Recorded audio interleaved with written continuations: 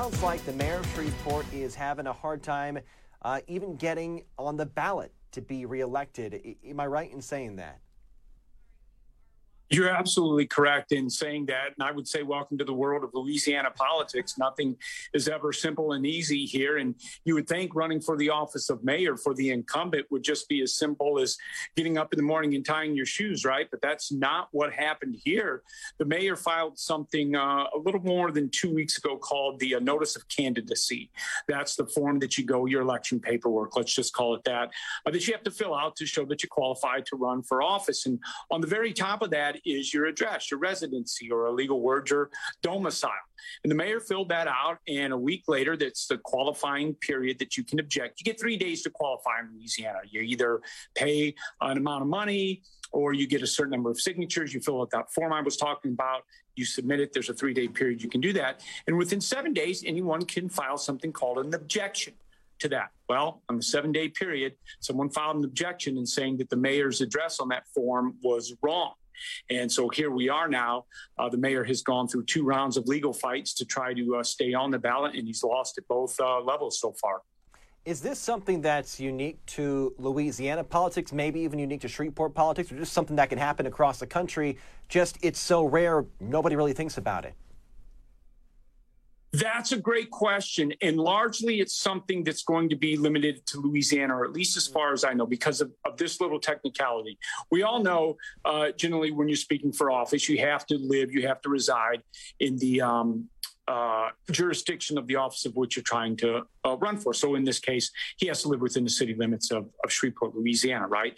Well, there's also something in the residency requirement under Louisiana law that says you have to, A, register to vote within that ward, or be eligible to register to vote in that ward. And then if you get something called a homestead exemption, which is a special tax here in Louisiana for a home that you own and buy, then you have to register to vote under that address, and you have to qualify to vote, qualify for office under that homestead exemption address. Well, what happened here was 4 years ago when the mayor ran, he actually lived in an address with his mother, but he ended up buying a home in Shreveport about a year later, and he moved downtown, but he never changed his voter registration.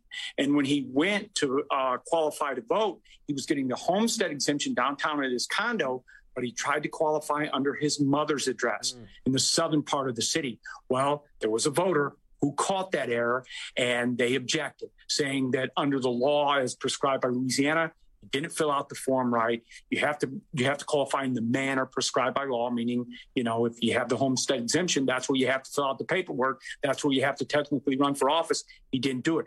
The trial court shot him down. He filed an appeal with the state Second Circuit Court of Appeal. We got that opinion today. Strike 2 for the mayor.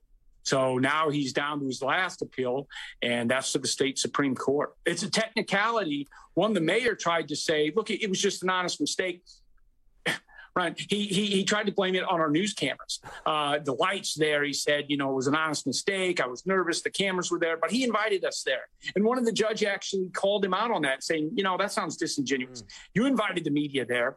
You're a graduate of Harvard Law School. You're a graduate of the West Point Academy. You served in Afghanistan. How are you getting nervous under the lights of a TV camera?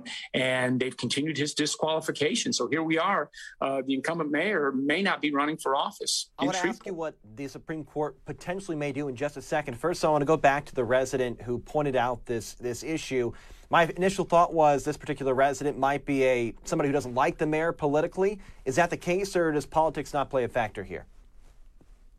Well, politics are definitely playing a factor here. There are 9 other candidates running for office, and the mayor quickly came out to say it was one of his Democratic rivals that had filed this objection, or was a sympathizer for his. Then he reversed course after he lost the trial court and said it was all of his opponents coming together to suppress vote here in Shreveport, and that it was simply they're wanting him off the ballot.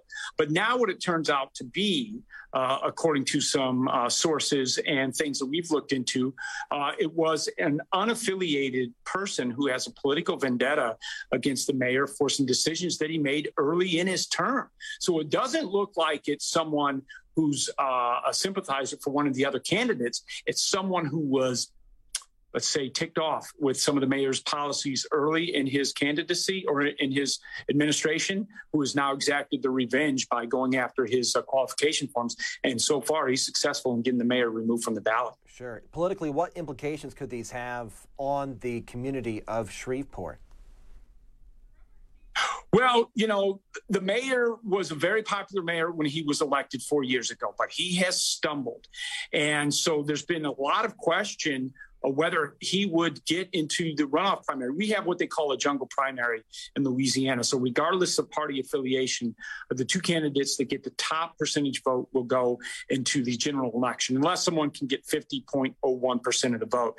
The top two vote getters run to the general election, and that would be held in December. The primaries in November. But there's been a lot of question of whether the Democratic backing for Mayor Perkins is here now. And there's two very strong candidates, one a Republican and an independent, that have some long-standing political credibility here in Shreveport that are running against him too. So it's a very crowded field.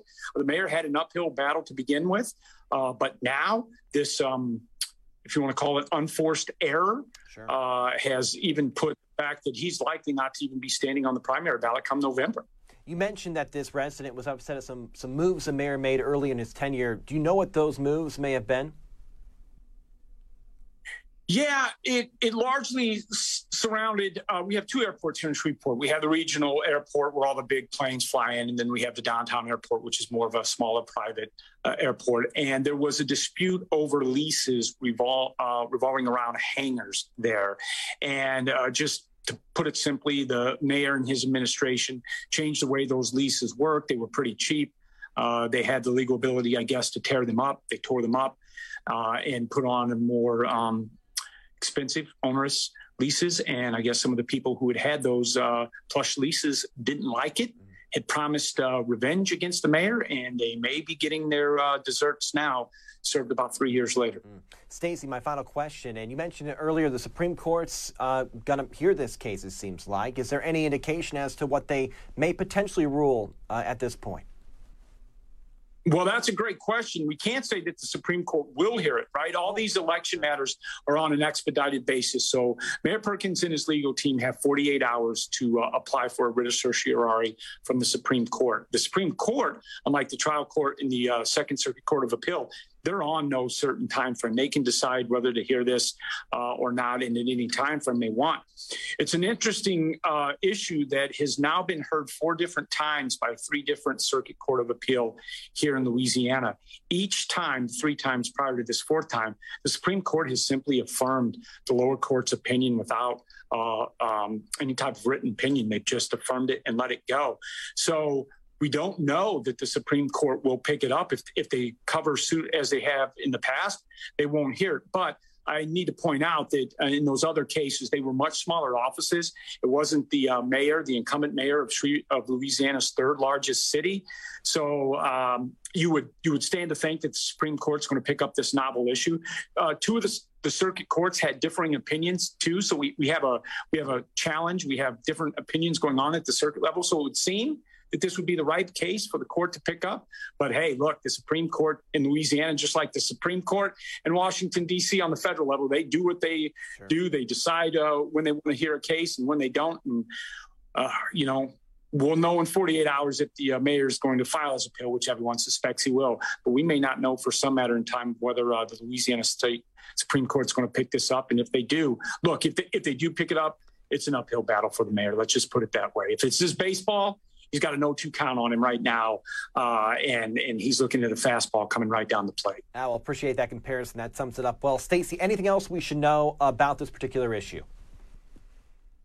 No, but if you love politics and you love wonky things that go off rail, pay a lot of attention to Louisiana politics. I tell you, I've been here for 5 years, and it's never boring covering Louisiana politicians and Louisiana politics. Yeah, right now especially. Very fascinating. Stacey Cameron, investigative reporter for KSLA in Shreveport, Louisiana. Stacey, thank you so much for your time on Local News Live.